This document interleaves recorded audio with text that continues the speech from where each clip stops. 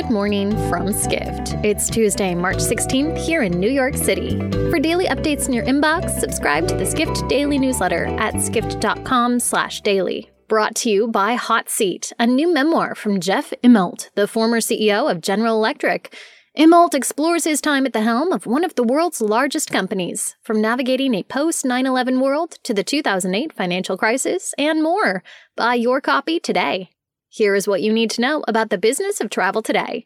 Investment firms Blackstone Group and Starwood Capital announced on Monday details of a joint, all-cash, $6 billion takeover of Extended Stay America and its lodging trust subsidiary, ESH Hospitality. The deal, expected to close in the second quarter, is easily the largest hotel acquisition to come from the pandemic so far.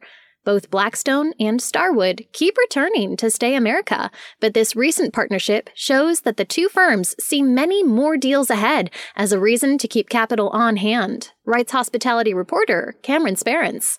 Each of the companies invested in the extended stay hotel brand earlier in the pandemic, while Blackstone actually used to own it.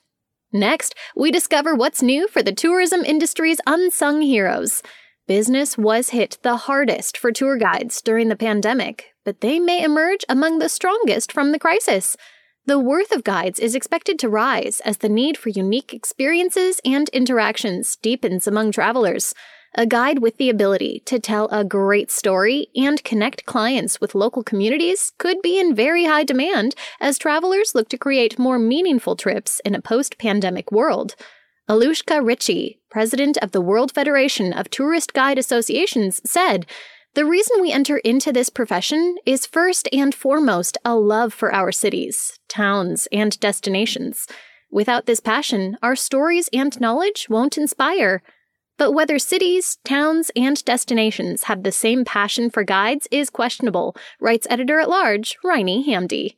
Finally, we wrap up with a story on virtual events from Event MB, a Skift brand. The segment hasn't yet been able to tap into its existing potential. While tech providers cite increased engagement on their platforms, over half of planners still say engagement is their main frustration with virtual event tech. Virtual may be unfamiliar to many in the event industry, but it's not new, and it's been succeeding in other areas. What is being missed, and what can virtual events learn from existing formats that have been captivating online audiences for years? Event MB's Victoria Copens sat down with leaders from several tech firms to learn what they can learn on online engagements from apps like Netflix, Tinder, and YouTube. For travel stories on this and more, head to skift.com. To find these stories and more insight into the business of travel, subscribe to the Skift Daily newsletter at skift.com/daily.